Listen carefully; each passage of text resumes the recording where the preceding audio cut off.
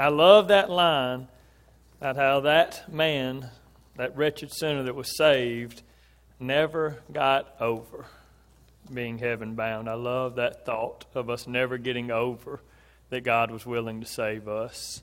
This morning, if you would look with me in Genesis chapter 22, we're going to finish the story of Abraham, at least for our sakes this morning.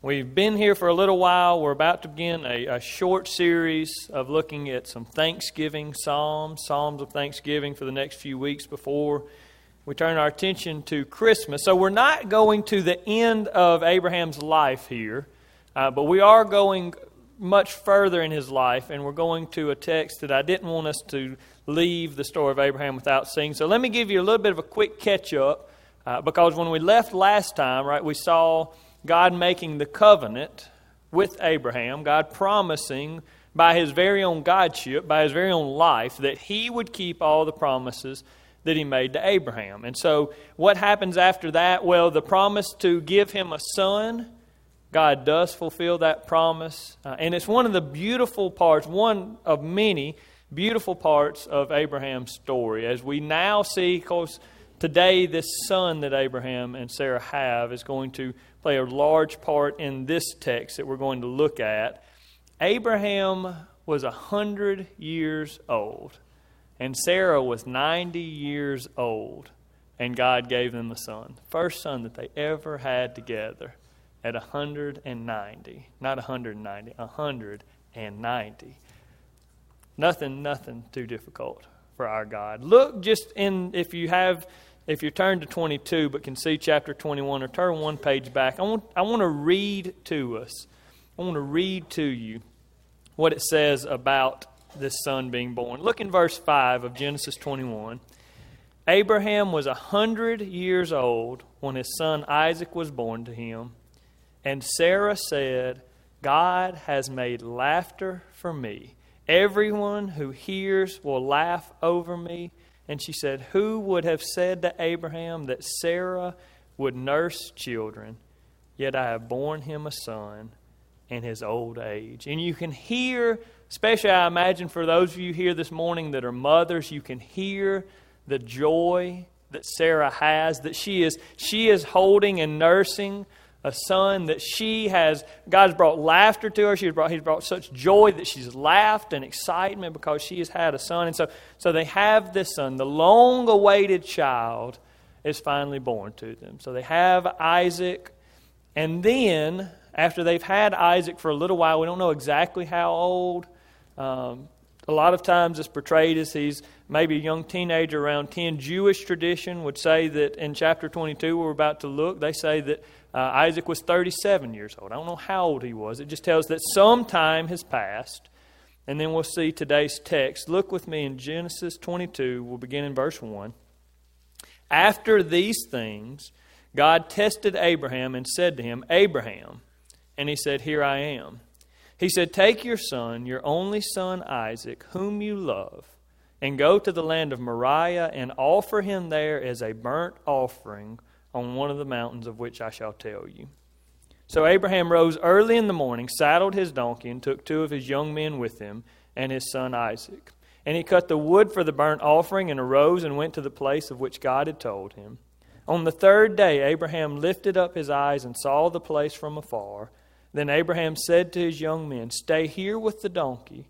I and the boy will go over there and worship and come again to you. And Abraham took the wood of the burnt offering and laid it on Isaac his son. And he took in his hand the fire and the knife.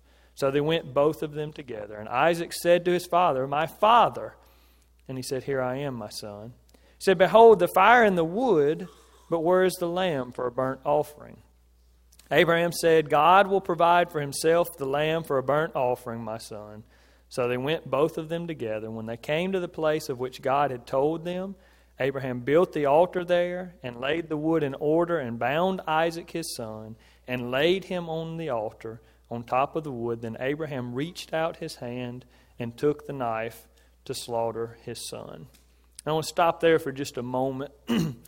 I know that it's a little bit anticlimactic for some of you that have read this story or familiar with it. If you haven't, Probably wondering why I stopped there, but you'll know in just a little bit. But what we see here is given to us as a test.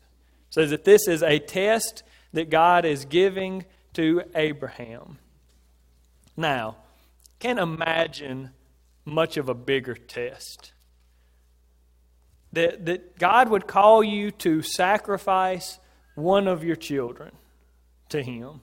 And of course we know the context here. This isn't just one of your children. This is the only son that He's ever had with His wife Sarah. This is the beloved son that they had waited for so long to have, that brought them such joy. And it's not that God says, look, I want you to agree with me, Abraham, that you won't have a son. No, this is after they have had Isaac. He's no longer the son that they're waiting for. He's Isaac, right? This is their son. They know him. He has a name. They've spent time with him. They've loved him. We don't know how many years, but for years they have raised him and they have been with him. And after all that, and after they've gotten to know him so well, and after they've grown so attached to Isaac, their only son, then God comes to Abraham. Says, Abraham, I want you to take your son, your only son, I want you to offer him to me. I can't imagine what that's like. But I do see an amazing turn of events for what I would expect. Abraham doesn't argue. Abraham doesn't ask anything differently. No, verse 3 tells us that he got up early in the morning and he saddled his donkey and he took some servants and he went. He went. And so the question that we have to ask, I think if you read this text that we all ask, how in the world could Abraham have been willing to do this? Right? I mean, now, obviously, if we think of this as like a fairy tale story, okay, that makes sense. If we think of it just as a test because we know how this is going to turn out, if you haven't heard this story before, spoiler alert, Isaac isn't going to die.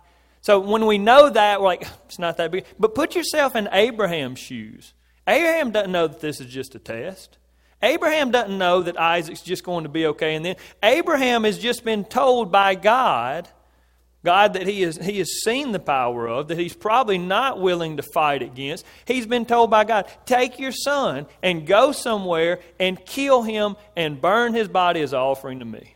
It's all Abraham knows is that's what he's supposed to do. How in the world could Abraham not just protest? How could he not say no? How could he not try to run from God? And there's something early on in this text that I think gives us a good hint of possibly why it is that Abraham is able to do this. And verse 2, the way that God says to him what he expects of him, says, God said, or he said, take your son, your only son, Isaac, whom you love, and go to the land of Moriah and offer him there as a burnt offering on one of the mountains of which I shall tell you. And when I read that text, it's very similar to a text that we read earlier in this story, the Abraham's life story. Just going to go and throw all of it down so it'll quit falling. Genesis chapter 12, verse 1. If you want to turn back there, you can. If not, just listen. When God first calls Abraham, this is what God says to him. It says, now the Lord said to Abraham, go from your country and your kindred and your father's house to the land that I will show you. Now, in these two things, there are many parallels. One, God speaks directly to Abraham, right? God calls out to Abraham. And both times when God calls out to Abraham, he does it in a very similar way. Here we see God gives him an imperative. He says, go. He gives the imperative, and then he gives 3 times he says the same thing. He just says it more specifically each time. He says, go from your country and your kindred and your father's house. Every time he gets a little bit more specific. And then he doesn't even tell him exactly where. He says, go from those places to the land that I will show you. And now we know how that turns out, right? God says, if you'll do this, and then in verses 2 and 3, he gives him all these promises that God's going to fulfill to Abraham, and he does.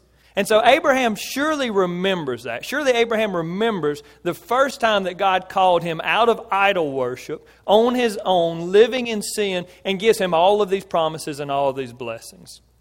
Well, we see very similarly the same type of writing here in chapter 22, verse 2. God gives an imperative. He says, take take your son, your only son, Isaac, whom you love. So we see very similarly, God gives an imperative, and then 3 times God gets more specific on what He wants him to do. And then He even says here in very similar way, He says, go to the land of Moriah, offer him there as a burnt offering on one of the mountains of which I shall tell you. Both times God tells him which direction to head, but doesn't tell him exactly where to go. He says, go and I will show you where to go. So both times, very similarly in the way that God speaks to him, in the way that God calls him. And both times God asks him to do a really big thing.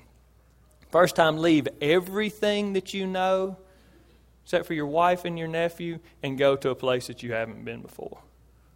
Here, take your son, your only son, and offer him as a sacrifice to me. So when we ask the question, how in the world could Abraham have been willing to do this? I believe that the answer to that question is because Abraham remembered how faithful God had been before. Point 1 this morning, they're in your bulletin if you just want to look there. But God's past faithfulness should fuel our present and future faith. And I believe that. If God has been faithful to us in the past, if God has been faithful, then that should lead to us in this moment, whatever we're dealing with, whatever this moment is, should lead to us being faithful to Him, having faith in Him now and tomorrow and the next day. And for the rest of our lives, we should have faith in God because God has always been faithful. And we see that here with Abraham. We know that. Y'all know that. If there's somebody in your life that has proved themselves to be trustworthy, are you not more willing to trust them? Right? If there's somebody that has told you that they'll be there at a certain time and they're always there at that certain time, and they've told you that they will handle things, and then every time they always handle it, you're more likely to trust them, right? Are y'all listening? Okay, all right, just make sure y'all want to sleep. So when somebody proves themselves not trustworthy, we don't trust them, and when they prove themselves trustworthy, we trust them. Well, God had proven Himself over and over and over to Abraham. So now here, when God calls him to do a big thing in a way that reminds him of how God had called him in the first place, I believe that Abraham was willing to do what God said because Abraham knew how faithful God was. He doesn't know all the plan, but he knows that God has a plan, and so he's willing to do it, even though it sounds strange. And then the question comes up often in this text, did Abraham really think that he was going to kill his son? Did Abraham really believe, do you think that whenever he was packing up and leaving, that he really thought that he was going to have to kill his son, or you think that he thought that it was just a test? Some people look at verse 5 of Genesis 22 and give it kind of as proof that maybe Abraham didn't believe he was going to kill his son. Verse 5, then Abraham said to his young men, the servants that had gone with him, stay here with the donkey. I and the boy will go over there and worship and come again to you. And that language does make it sound like, right?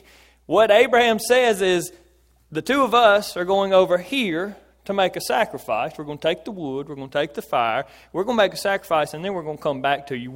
Both of us, we are coming back to you. It appears that Abraham doesn't expect Isaac to be dead, that Abraham expects for he and Isaac to both return. And so some people say, see, from that's proof that Abraham didn't really think that he was going to offer Isaac as a sacrifice. But I would differ on many reasons. One I'll show you in a minute, but just simply by the fact, this dude went on a 3-day journey and he took the wood with him. It ain't easy to carry a bunch of wood for 3 days. He went on a 3-day journey and he took the fire with him. He took some ropes with him so he could bind his son, which he's going to do. He took a knife with him. This brother expected, from everything we can see, he expected to kill Isaac. He expected to offer Isaac as a burnt offering. And I know I've told y'all this before, so I want to say it again just so it maybe seeps in a little more. The New Testament really helps to reveal to us many things in the Old Testament. Hebrews chapter 11, you don't have to turn there, we have this text for you, but Hebrews chapter 11 helps us to understand what Abraham's thinking was here. In verses 17 through 19, it says, by faith, Abraham, when he was tested, offered up Isaac.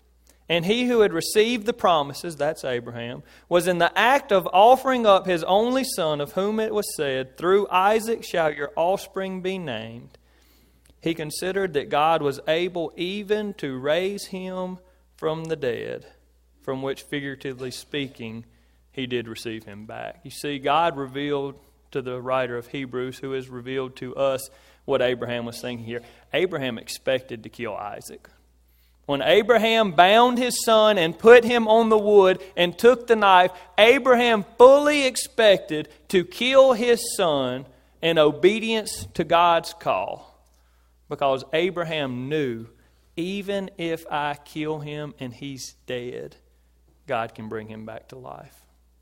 Brothers and sisters, Abraham had seen God's power. Abraham knew what God could do. There was no worry in him. Even if he killed his son, he was not worried, because he knew what God is capable of doing. Now, why is it that Abraham was so sure that if he killed his son, that God was going to bring him back from the dead? Why was he so sure? He was so sure of that he told the servants, listen, we're going over there, and basically, without saying it, he says, we're going over here and I'm going to kill him, and then he's going to come back from the dead, and we're both going to come back to you. Why was he so sure of that? How could he be so certain that God was going to bring Isaac back from the dead? I'll give you two texts that make it very clear. They're both in Genesis, if you want to turn there. Genesis 17. Verse 16, speaking of Sarah, God said, I will bless her, and moreover, I will give you a son by her. I will bless her, and she shall become nations. Kings of people shall come from her. Then Abraham fell on his face and laughed and said to him, shall a child be born to a man who is 100 years old? Shall Sarah, who is 90 years old, bear a child? And Abraham said to God, oh, that Ishmael might live before you. God said, no, but Sarah your wife shall bear you a son, and you shall call his name Isaac.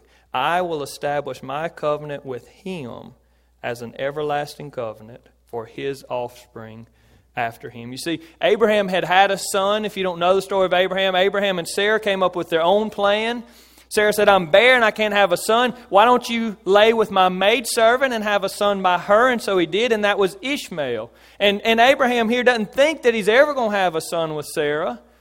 And so he says, God, why don't you just let Ishmael be the one? Let him be the one that lives and that you make nations from and that you make a covenant with. And God said, no, Isaac is going to be the name of your son. You and Sarah are going to have a son, and his name is going to be Isaac, and I'm going to establish a covenant with him. The nations that I make from you are going to come from him. God had promised Abraham that Isaac was going to turn into nations, that Isaac was going to be the one that was going to bring all of the offspring and all of the descendants to Abraham. God had promised that. God had told him, Abraham is going to do these things. Similarly, we see in Genesis 21:12, it says, but God said to Abraham, be not displeased because of the boy, talking about Ishmael, and because of your slave woman. Whatever Sarah says to you, do as she tells you, and listen to this. For through Isaac shall your offspring be named. Abraham had this son. I don't know how old Isaac was at the time. But I know this, that however old he was, that he had not fulfilled the promise of having nations come from him. He was not married yet. He did not have children yet. And so Abraham knew, God told me that Isaac is going to live. God told me that Isaac was going to have kids. God told me that my offspring were going to come from Isaac. And those things hadn't happened yet. And Abraham trusted God's promises enough. They said, God's not going to break his promise. God's not going to break the promise and turn away from me. So if he said that Isaac is going to do all those things, even if I kill Isaac, Isaac's coming back from the dead, because God still has those promises to fulfill.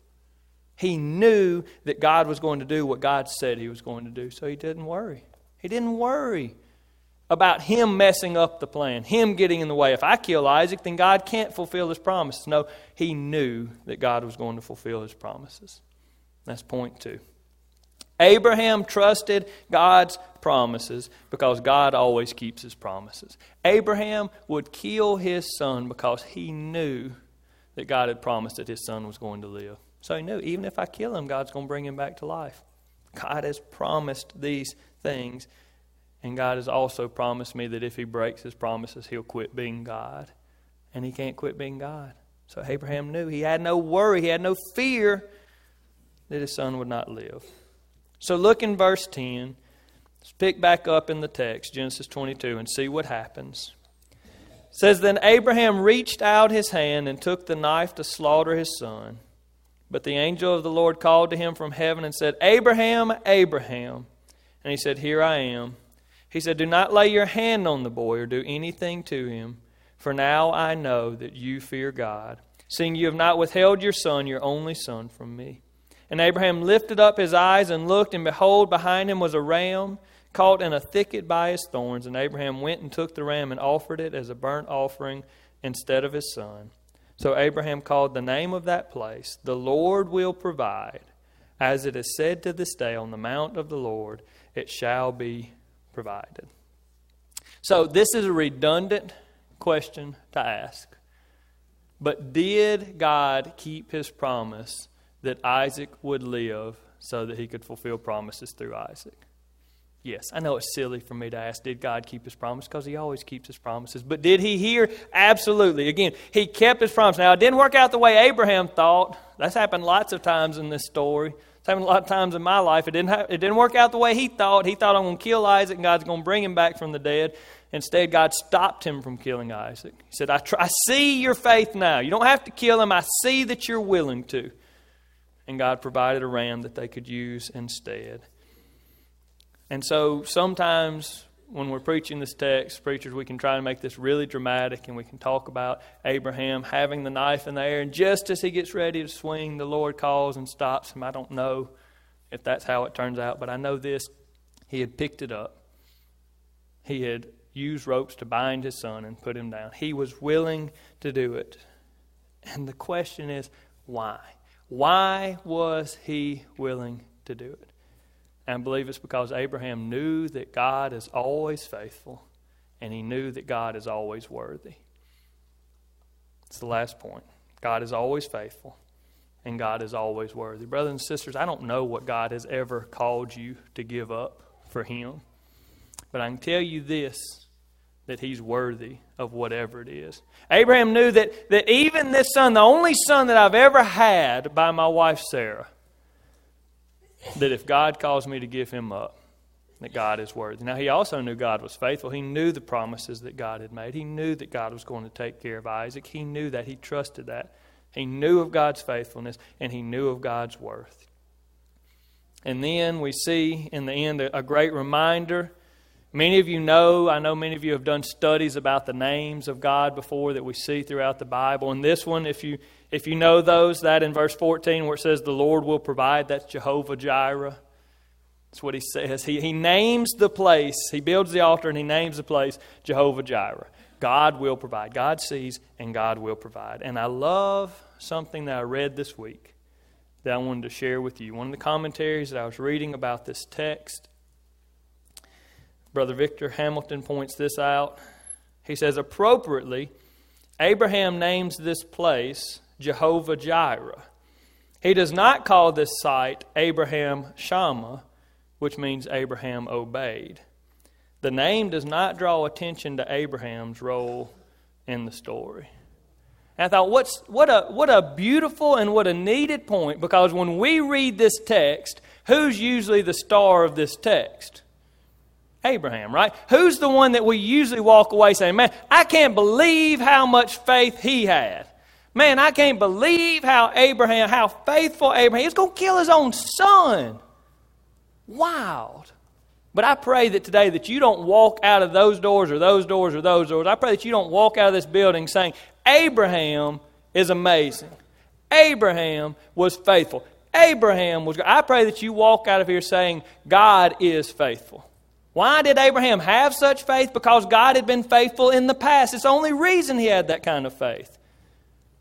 Why was Abraham here in the first place? Because God had called him whenever he didn't expect it and when he didn't deserve it. God called him out of idol worship and called him to leave the place of worshiping idols and to leave there and to go to the promised land. God had given him the son that he was here offering as a sacrifice. God had given him everything that he had. Without God, Abraham was nothing. Abraham didn't have this son. Abraham wasn't here. Abraham was in a place of idol worship.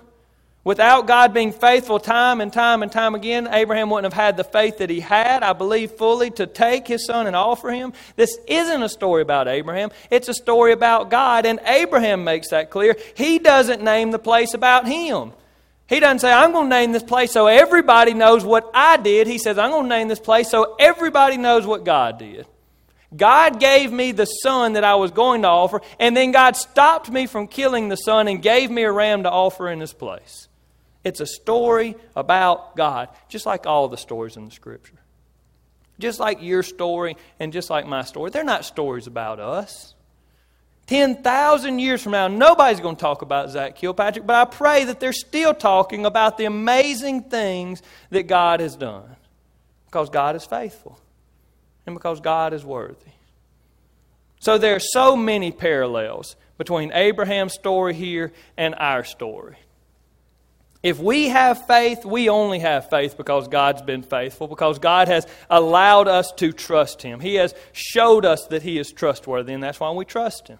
He has told us in His Scriptures that He's trustworthy, and that's why we trust Him. We were lost sinners, undeserving of God whenever He called us, when He made a way for us to be saved. He's the one that called us out of worshiping idols and worshiping ourselves and worshiping money and worshiping fame. He's the one that called us out of there. Without Him calling us, we'd still be there. You and I wouldn't be here this morning. We're not here because we're good people. We're here because God has saved us from who we used to be. It's the only reason we're not who we used to be. It's all about Him. In Abraham's story, there's an only son that's offered as a sacrifice. And in our story, there's an only son that's offered as a sacrifice. Except in our story, the only son is Jesus. God took His only son, whom He loved, and offered Him as a sacrifice. But whenever the Romans held the spikes up and got ready to hit, God didn't say, whoa, wait, stop. No, God let them drive Him in. And God let them put Him on the cross. And God let His Son die as the sacrifice. The thing that seems so amazing that Abraham would be willing to do but didn't have to, God was not only willing to, but God did. He offered His Son as a sacrifice for unworthy sinners like me. There's no reason that Jesus should have died for me. Not worthy of that. But He did because He loves us.